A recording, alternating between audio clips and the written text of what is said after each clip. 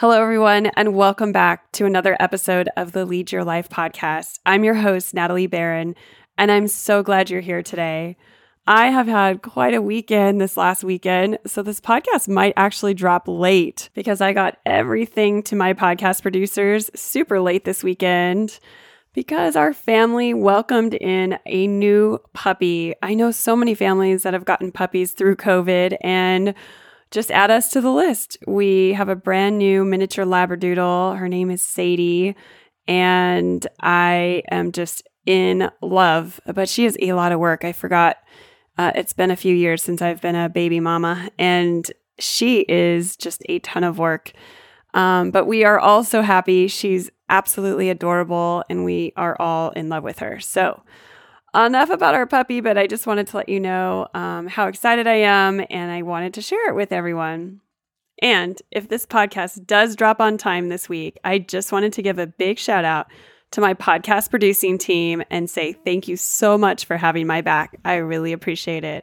So as we dive into this week's episode, I want you to listen to the episode with this frame of mind, asking yourself this important question: why are you here? Why are you here? What special gift do you have to offer that absolutely no one else in this world has to offer except you? It's your own special uniqueness. Some of us know what that specialness is from the day we were born, or at least maybe when we were 4 or 5. We just automatically knew that we were going to be a doctor or that we were going to save the world, like my guest today. But some of us don't always know what our special gift is, and we maybe have trouble finding it. And oftentimes it's because it's right in front of our eyes, and we're thinking it should be something else than it is. So I would love to introduce you to my guest today, Dr. Toni Collis. She absolutely knew from the time she was 5 years old that she was going to change the world. My new friend, Dr. Toni, is an ex-corporate tech C-suiter turned success, leadership, and strategy coach for women in the tech industry. She's an international speaker, and she's also the host of the Leading Women in Tech podcast. And I have to tell you, from the time I met Toni, we just absolutely hit it off. She is phenomenal, and she is all about making an impact. And what I love about what she'll share with you today is how she made an impact being an introvert. So many people have preconceived notions about introverts and extroverts and how and if they succeed. And I can't wait for Toni to share her story about how she got to the C-suite being an introvert. So without further ado, let's dive into today's episode with Toni Collis. Welcome to the Lead Your Life podcast. I'm your host, Natalie Barron. I'm obsessed with helping people feel more connected to themselves, the people they love, their work, and their purpose.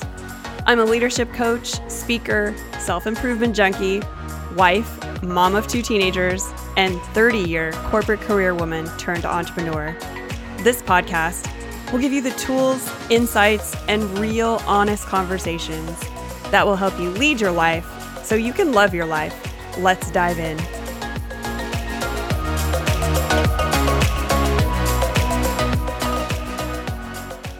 Toni, I'm so glad you're here today. I'm so excited about this interview, and you are calling across the pond. Yep, I am. Thank you for having me here. I'm excited to join in all the way from Scotland. That's where I live. I know. I'm so excited you're here. So I would love for you to introduce yourself to my audience and just share a little bit about your personal story and your career history. Yes, so I am a career success and leadership coach. I focus on elevating women in tech, partly because I still am maybe a little bit, women in tech, a woman who got all the way to the C-suite, despite being told that I wasn't going to get promoted, that I was only there because I was a woman, and all the stereotypical things I've had a lot, not all of them, but a lot of them have happened to me. And at some point that just lit a fire inside me. And I was like, we need to change this. We need to change this for the world. I know that one of the things we're going to talk about today is my journey to the C-suite.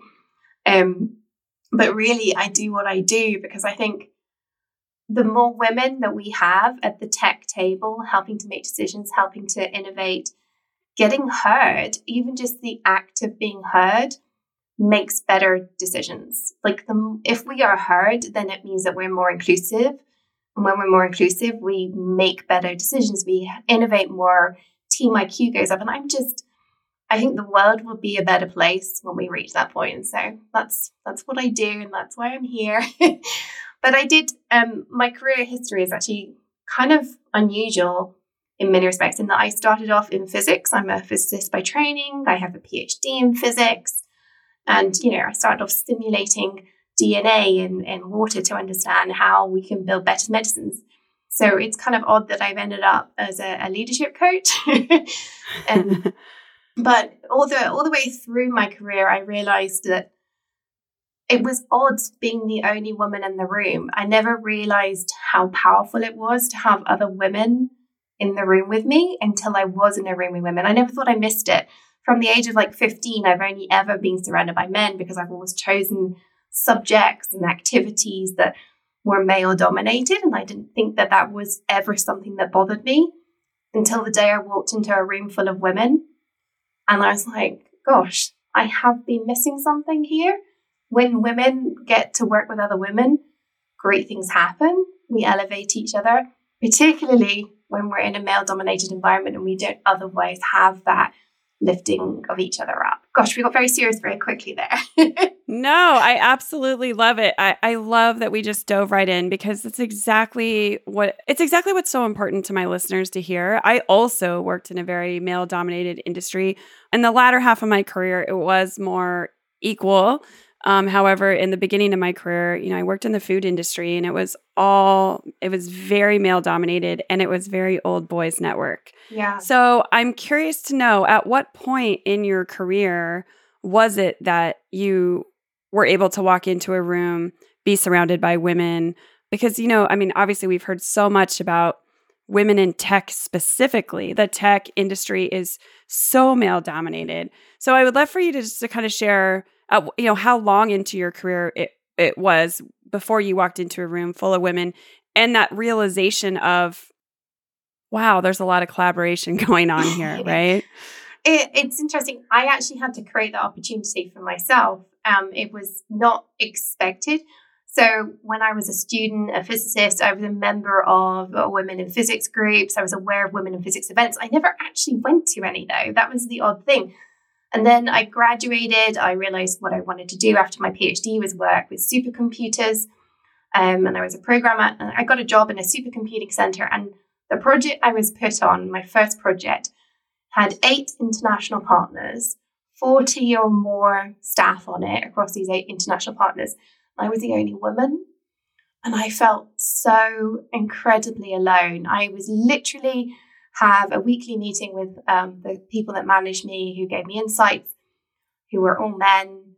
I remember wearing a dress to work, which I didn't do very often. And we'd have weekly meetings every week. They just treated me like anybody else. The day I wore a dress to work, they all stood up when I walked in the room. And I have never felt so different as on that day.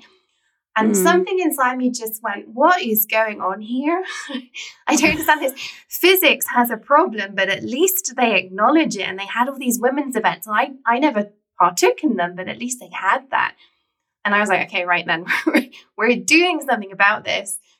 And actually, it is one of the ways I got to the C-suite was through my gender equality work. There's a complicated story around that, which I'll get to. But I basically was like, okay, fine, we're going to do something about this. We're going to have an event. We're going to have, I led the work to run a Women in Science and Engineering event.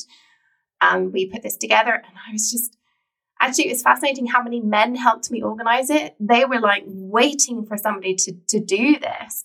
There were other women in my group, but very few of them wanted to step up. They were like, I'll be labeled as a woman. I'm like, well, yeah, you are a woman. Let's not be ashamed of this. Let's embrace it. Like, it doesn't make it, you're not bad because you're a woman. And I think the more we do that, the more we internalize the fact that I don't want to be labeled as a woman because then I'm only given opportunities because I'm a woman. And that is not true. I am yet to meet a woman who's actually being given opportunities that they don't deserve. Quite the opposite. Right. But it was creating that event and walking as the organizer into that room and seeing these women who were like, I'm just here because it sounds like a good thing and I'm not really sure. And I wasn't sure about coming. And then them going, oh my goodness me, this is what's possible. This is how it feels. Mm. And then it snowballed from there. That lit a fire in me. I ended up forming an international charity, Women in High Performance Computing, the area I used to specialize in. I thought that was just going to be a little Scottish thing for people and within 12 months, it had snowballed and turned into this international thing with 1,000 members across 68 countries. And the number of women who would come to our events at the major conferences and say, I'm not here because I want to be a woman in high performance computing, but I'm curious. And then they say to me, but this is where all my friends are. They weren't there they didn't want to be labeled as the women in tech event attendee, but they loved the community it provided. And I was like, it was hearing them say that to me. And I was like, yeah, that is what it is for me too. This is where my friends are. And you should have friends at work. It's odd when we don't have friends at work. It's where we spend most of our time, right? Right. I literally have goosebumps right now because, I mean, first of all, just literally the work that you were doing prior to forming the organization is all about impact. So it's obvious you got into your career to make an impact, right? Oh, yes. So you're right. I mean, and I know nothing about supercomputing, so I won't even, or physics, but so way out of my wheelhouse. So I won't even try to go there. But it's obvious, the work that you were doing was all about having an impact. And what I love about what you're sharing, Toni, is you saw this opportunity, you felt the way you felt, and I love that you didn't sit back and just let it be. I love that you also did something else to have an impact. You had not only an impact for yourself thinking, oh, well, I'll build this small community of women, but obviously you tapped into something that was so desperately needed in your field because here you have 1,000 members over 68 countries in this organization where you tap into exactly what women need, in my opinion, are 1, community, and 2, women need to be heard. Yes. And I think if those 2 components are nurtured and fed, literally, I think I literally have physical goosebumps right now because I know that if those 2 factors are fed, literally the impact is limitless. Women are able and in a community to do amazing things. And you're giving me goosebumps hearing this back. And that is exactly why I do what I do. I think I've been saying this since I was like 5 years old. I'm here to change the world. When I started saying it as an adult, people would look at me weird and I would just laugh. I'm like, I'm here to change the world. Ha ha. And now I genuinely say it to myself every day and feel it. And I'm like, to every single one of my clients, I'm like, why are you here? Like, what thing are you bringing? And when we have that level of purpose to make a positive impact, and positive impact comes in all different flavors. My definition of positive impact is not the same as any single one of my clients, right? We all have our own definition, and that's beautiful and that's fabulous. But when we make that positive impact, when we are a force for good change and positivity and leaving something better than what we started with, the world is only going to be a better place. And that's why we do what we do. Yeah, no, I completely agree. And then here you transitioned into another career, right? That is also about having impact on women specifically. That's why you're on the podcast today. But I love what you're saying. And I think it's so important because I don't want any listener listening to think, okay, you have a Dr. Toni Collis on the show who has, built this amazing organization for women with 1,000 members over 68 countries. Yeah, that's amazing. And she's phenomenal, but I can't do that. I'm in a small town somewhere. I don't have access to that kind of people, those kind of people or resources. I'm not in tech. There's a lot of reasons and a lot of comparisonitis. Oh, yeah. I think that women specifically go through. And what I want to offer up to my listeners is when you are a really phenomenal mom and your goal is to raise 1, 2, 3 amazing children, you are making an impact, and that is your purpose. If that's your purpose, right? Absolutely. It's like it's taking whatever you have in your life. It could be helping the older woman coming out of the grocery store. It could just be. It could be being a kind person. It could be you're a leader at work and you help another woman of color get promoted into a role that she's qualified for. So when I talk about being phenomenal and having an impact, I just want everyone listening to know that you absolutely have the capability to have an impact in this world and to find your purpose and to leave it better than what you found it. And it could just be simply by making someone's day by paying for the Starbucks, the guests behind you at Starbucks, right?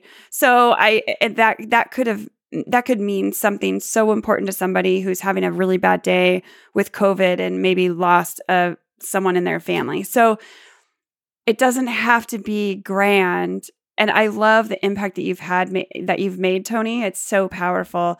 But I did think it was important to kind of stop and pause and just say that we all have the potential for impact. I love that you said that, and partly because it's only now that I can look back and say what I just said.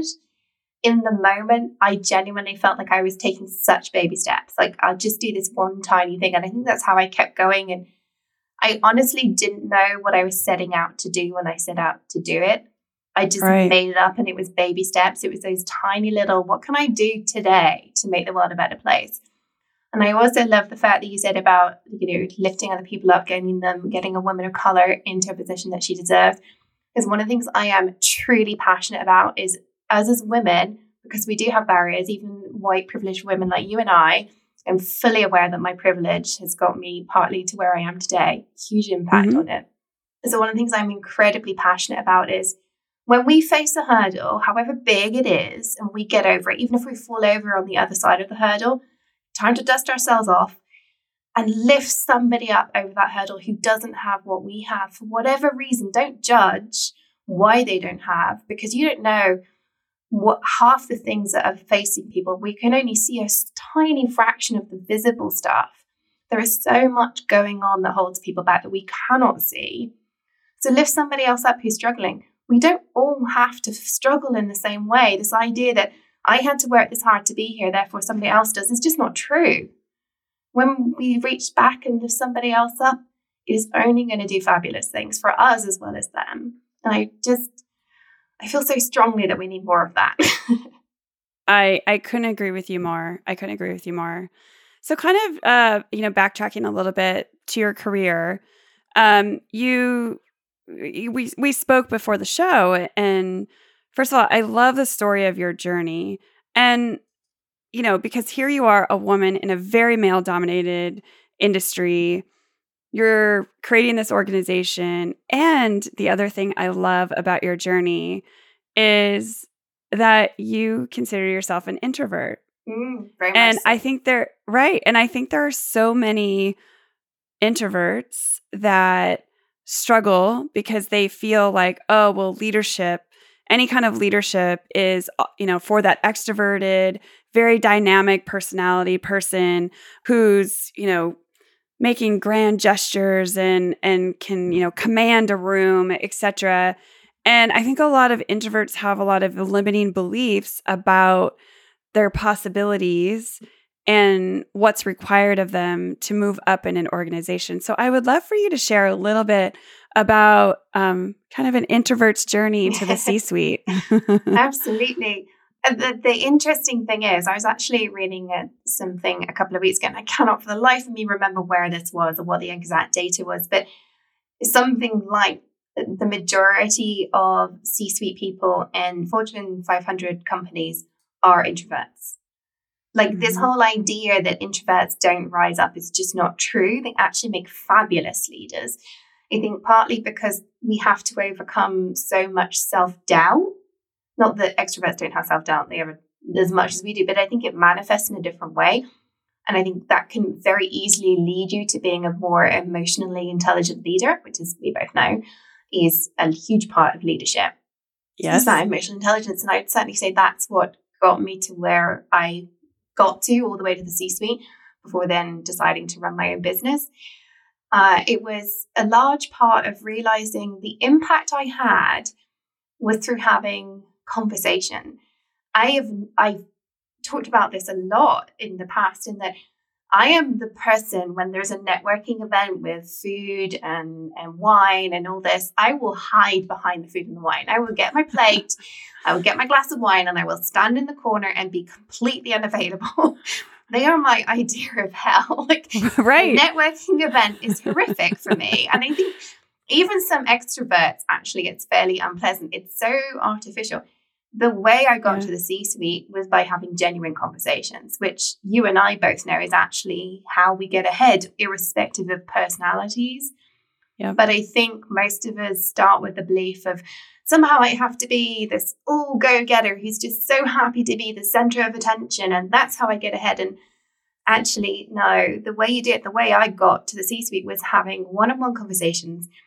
I had a network. I built my network through one-on-one conversations. They would introduce me to somebody else. And those conversations were really along the lines of, tell me what you're struggling with. My clients quite often talk to me about how I can see straight to the problem. And that's exactly how I got to the C-suite. I saw straight to a problem. They tell me what they're struggling with. And I'd be like, well, so have you tried? What about? And it was having conversations like that. And one in particular where I was like, well, you need to do this, this, and this. And then having built the confidence through having my own coach and my own mentor to then say, and by the way, I can help you with that. And I'd be really excited to come and work with your company. And them going, oh, she's open to this opportunity. That would be amazing. And they created a role for me in the C-suite. And that's the most powerful way to get ahead, because when you get those roles created for you around what you're excited about, around a company that has a mission you're passionate about, around knowledge that you have, that you know if you bring that to the table, you are going to light up, you are going to deliver on a level that you aren't able to currently deliver on. When you do that, people can't help but recruit you. Like, it is, in hindsight, it was simple, but it was accidental that I discovered the recipe, as it was. But it was actually simple. It was just having enough of those conversations. And as an introvert, I was way more comfortable having those one-on-one conversations. I built the relationship one-on-one rather than standing in front of, I do public speaking. That's one of the things about running a charity is, which I don't run anymore, but I did, goodness knows how many keynotes around the theme of women in high performance computing over the space of 3 years. I was very visible, but that isn't what got me the leadership roles. Yeah. So Toni, there's so much to unpack here. I love what you're sharing, because it's so important. And it just so happens that the topic, kind of the overall theme of the month of October on the podcast, is all around networking. And it's the theme in my coaching practice. It's the theme in the mastermind that I'm running. And it's all around networking. And I love what you're saying, because it's so in alignment with what I'm talking about in those conversations. Is you have to know how you show up best. So for an extrovert, not all extroverts, because I'm an extrovert, but I'm also an intimate extrovert. So I also don't necessarily like the big networking events. I will usually gravitate to, one or two people and then talk to them all night long, which really isn't the point of networking. But it goes back to, like, that's what I feel comfortable with. And I love what you talk about, because I think people need to find a way of networking that is comfortable to them. Mm-hmm. If they love going to big events, go to big events. Have as many conversations as you can. If you're more introverted, really focus on those one-on-one conversations and creating that intimacy.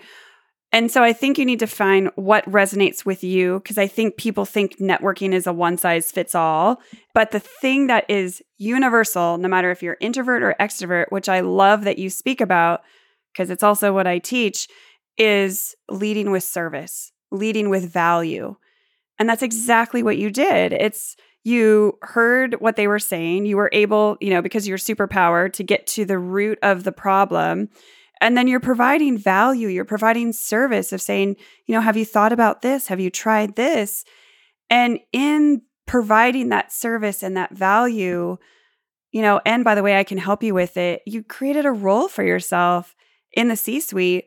And again, a role that was totally in flow. I mean, you were hitting on all cylinders. You were with a company that meant, that had a mission that you were behind.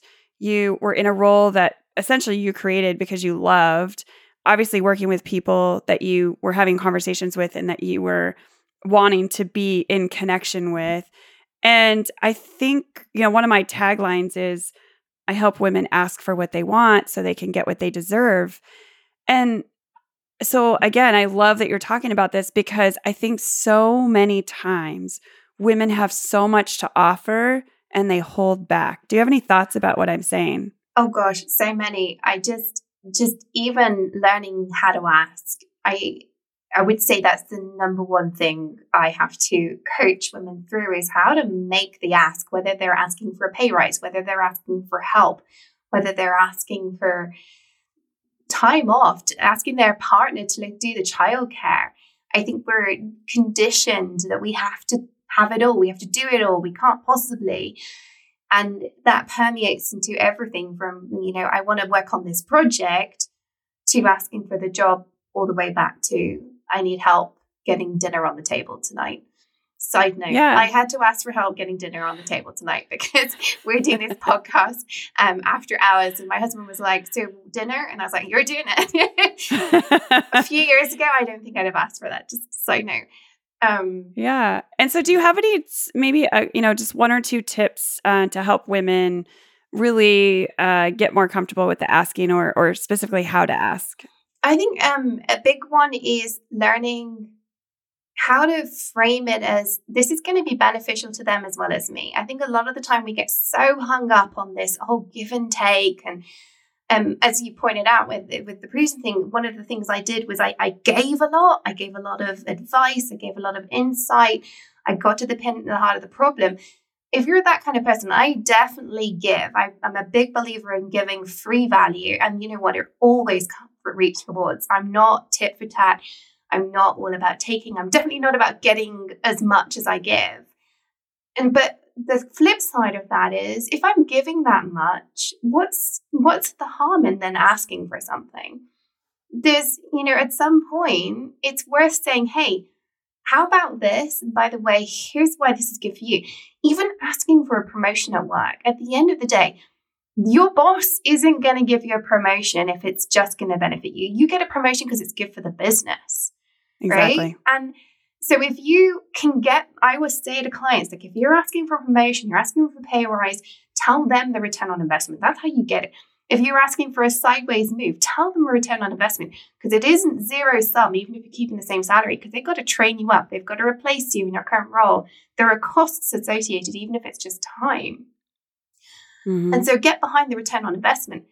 And when you do that work to understand the return on investment, even with your partner, the return on my investment for my husband tonight is that he gets dinner when we finish the podcast rather than 40 minutes later. Right. So that makes it all sound so cynical. But when you start doing that work, it becomes second nature. And I suspect, although I don't coach men, I suspect that's something that men have they're less conditioned and they never have to uncondition that. Because I am now at the point where, not in every aspect of my life, because there is always work to do, but in many aspects, I now see the ROI for people, like of me asking for something. I'm like, well, if we did this, how about? This would be good. Mm-hmm. And that no longer stops me, it no longer holds me back. And I think that's what men just have automatically because they don't have the conditioning we have early on that says, we have to be all things to all people and always perfect and always just wonderful and never, ever ask for anything because how dare we? We're women. Men just haven't had that conditioning. So I think that's the number one thing I would say is understand your ROI and do not be afraid of it. Do not own it. You are amazing. The very fact you are listening to this podcast tells me something about you, that you are amazing and you have something beautiful to give. So own that. I completely support everything you're saying, Toni. I absolutely love it. So, Toni, I'd love to transition into the journey to the C-suite. So we talked about your journey. I would also love for you to comment on what specific skills or behaviors do you see women needing to cultivate as they climb the corporate ladder? Obviously, you know, there's the famous book, like What Got You Here, It Won't Get You There. So I think there's a lot of skills that for both men and women that need to transition as you move up the ladder. And I'm just really curious to get your perspective on that for women specifically. I would definitely say one of the big ones is decision-making styles. I think everything I would say applies to both men and women. Mm-hmm. I think some of the things, though, because of the conditioning we've experienced and because of the bias we experience in the workplace, which sadly is not going anywhere anytime soon, I think it's harder for us to shine. And that's the main difference. In terms of the operational, there is no difference. This idea that, you know, assertiveness and all that, we do need to be assertive. I actually think one of the problems is there's a lot of bad management, not leadership, but management by men because of the unconscious bias in the favor of men.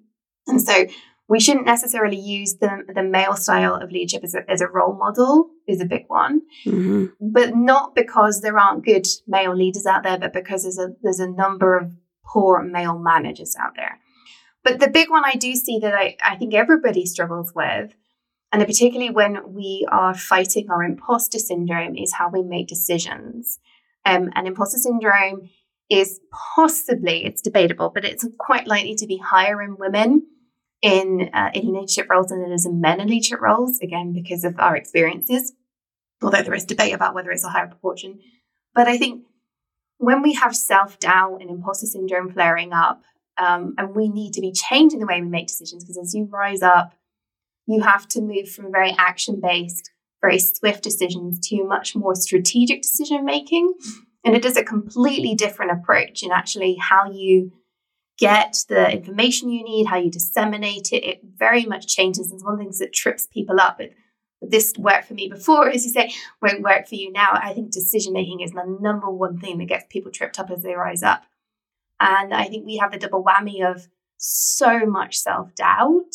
If you don't tackle that, and every time you rise up a level, even if it doesn't go along with a paycheck or a job title, but if something else has changed that means you've risen up a level, your imposter syndrome will raise its head again. I don't think it ever goes away. Mm-hmm.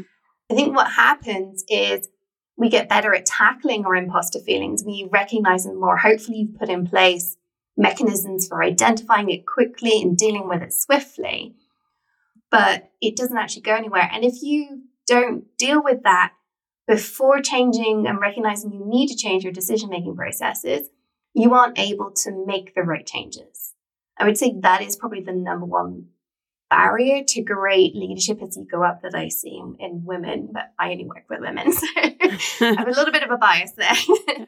Right. So, and thank you for sharing that, Toni. So you talk about, you know, maybe in lower levels in the organization, making swift decisions quickly is a skill that's needed.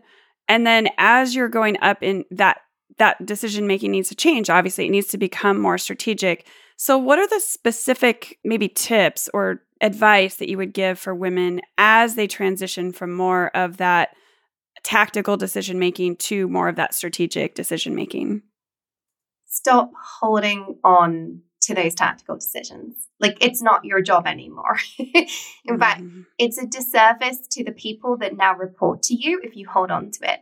So many of us are bottlenecks. And hey, I was there too. I was totally a bottleneck at various points where I held on to the thing I did before that got me to where I am now.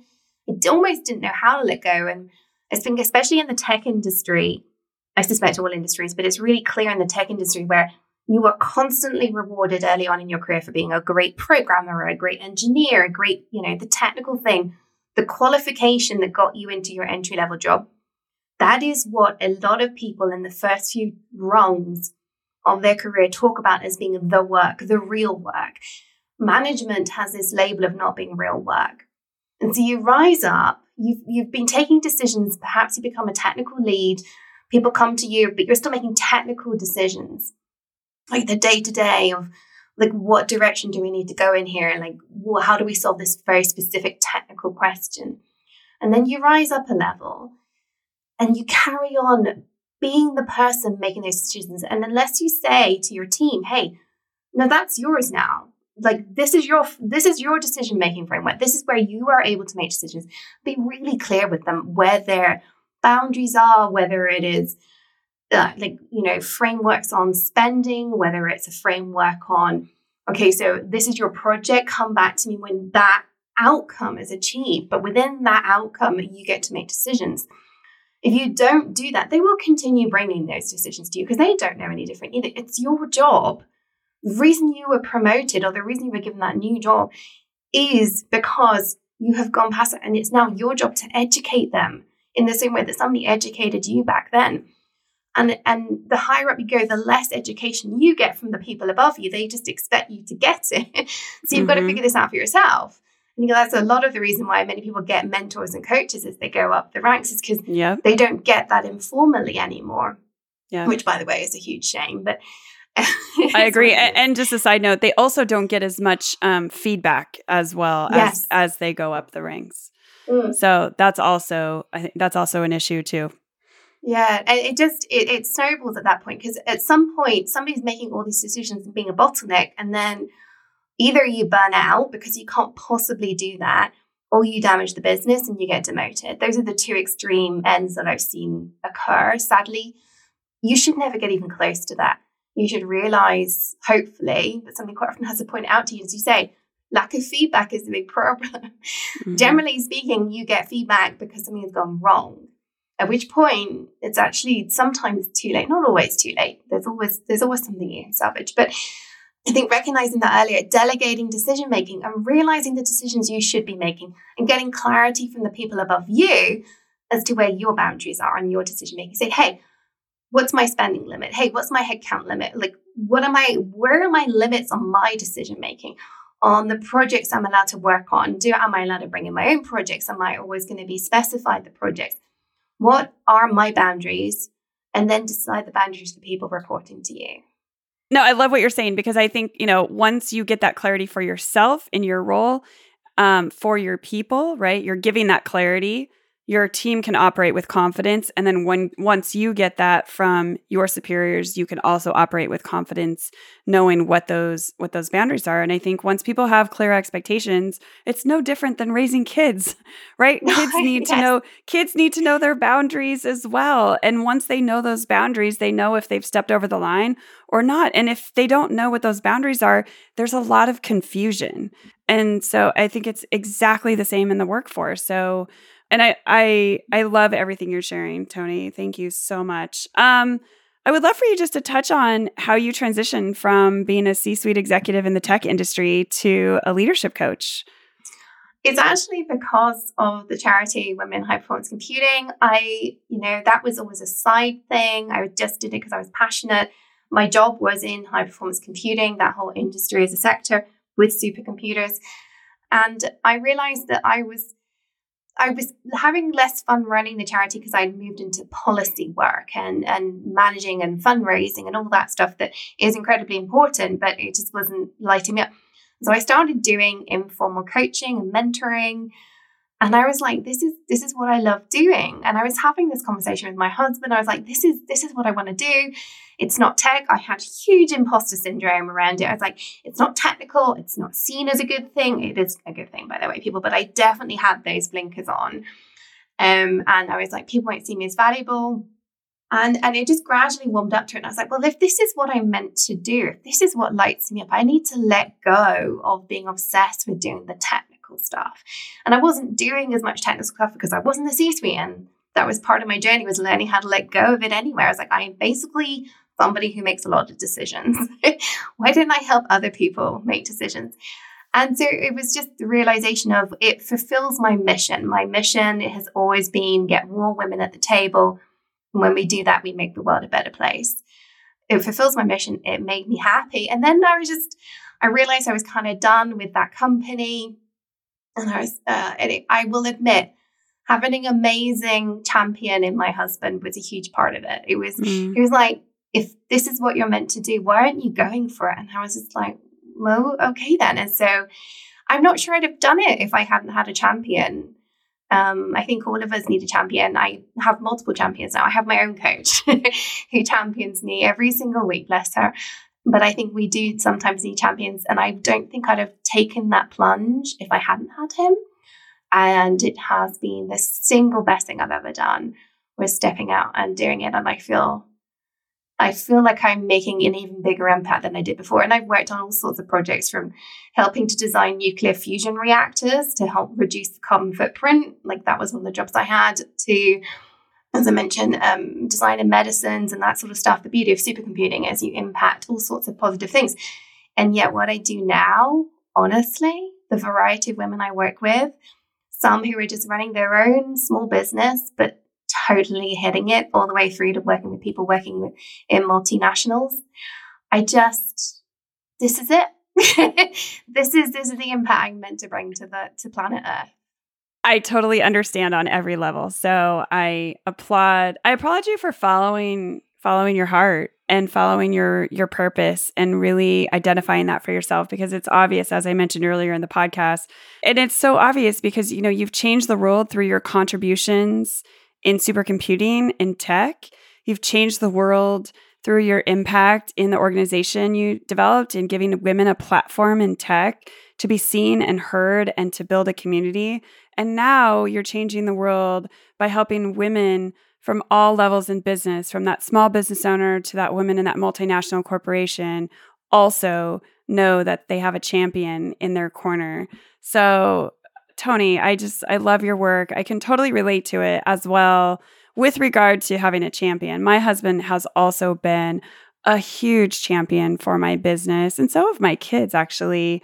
And they've just seen me come to life and just really being illuminated every day and excited about the work that I'm doing every day. And I feel that, not only am I making an impact on my clients, and that feels so good, but I'm making an impact on my daughters, showing them what it looks like, because they've seen the difference of what it looks like for me to get up and just go to a job each day, and then wake up and go to a calling each day. It's so different. And I've been really happy about providing that role model as well to my kids. It feels really meaningful and impactful as well. So I love that we're both on this journey of impacting women. And in my 12-week coaching program, one of the biggest things that women say is they love the community. And I will tell you, having worked in a male-dominated industry, I had great female friends, like a handful, right?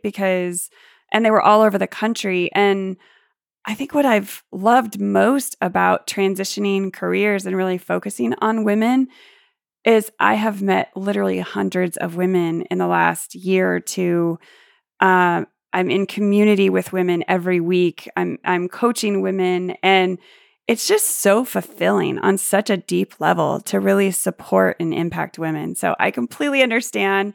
I love the work that you're doing. Do you have any last thoughts or key takeaways that you want to give my listeners today?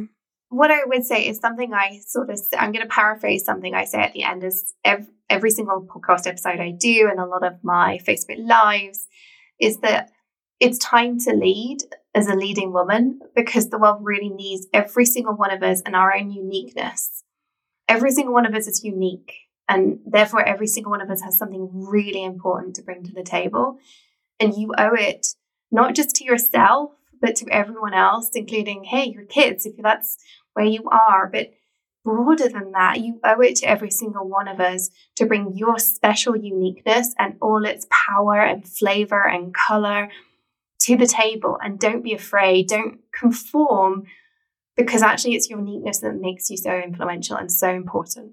Okay. I wish everyone could see me because I'm smiling from ear to ear. Toni, that was amazing. It was a great way to end this time together. Thank you so much for being here and sharing your wisdom with my audience. I'm so grateful.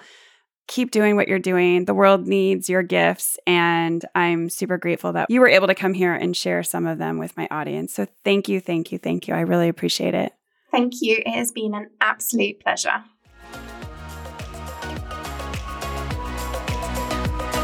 Thank you so much for being here today and listening to the Lead Your Life podcast. My invitation to you is that you do one thing today to move toward a more meaningful, fulfilling life for yourself. Today, you have the opportunity to challenge your mindset or have a meaningful conversation or take one action step towards your goals. So what are you waiting for? It would mean the world to me if you would subscribe and leave a review wherever you are listening to this podcast. I look forward to connecting with you next week. Until then, don't wait till tomorrow. Be your best self now.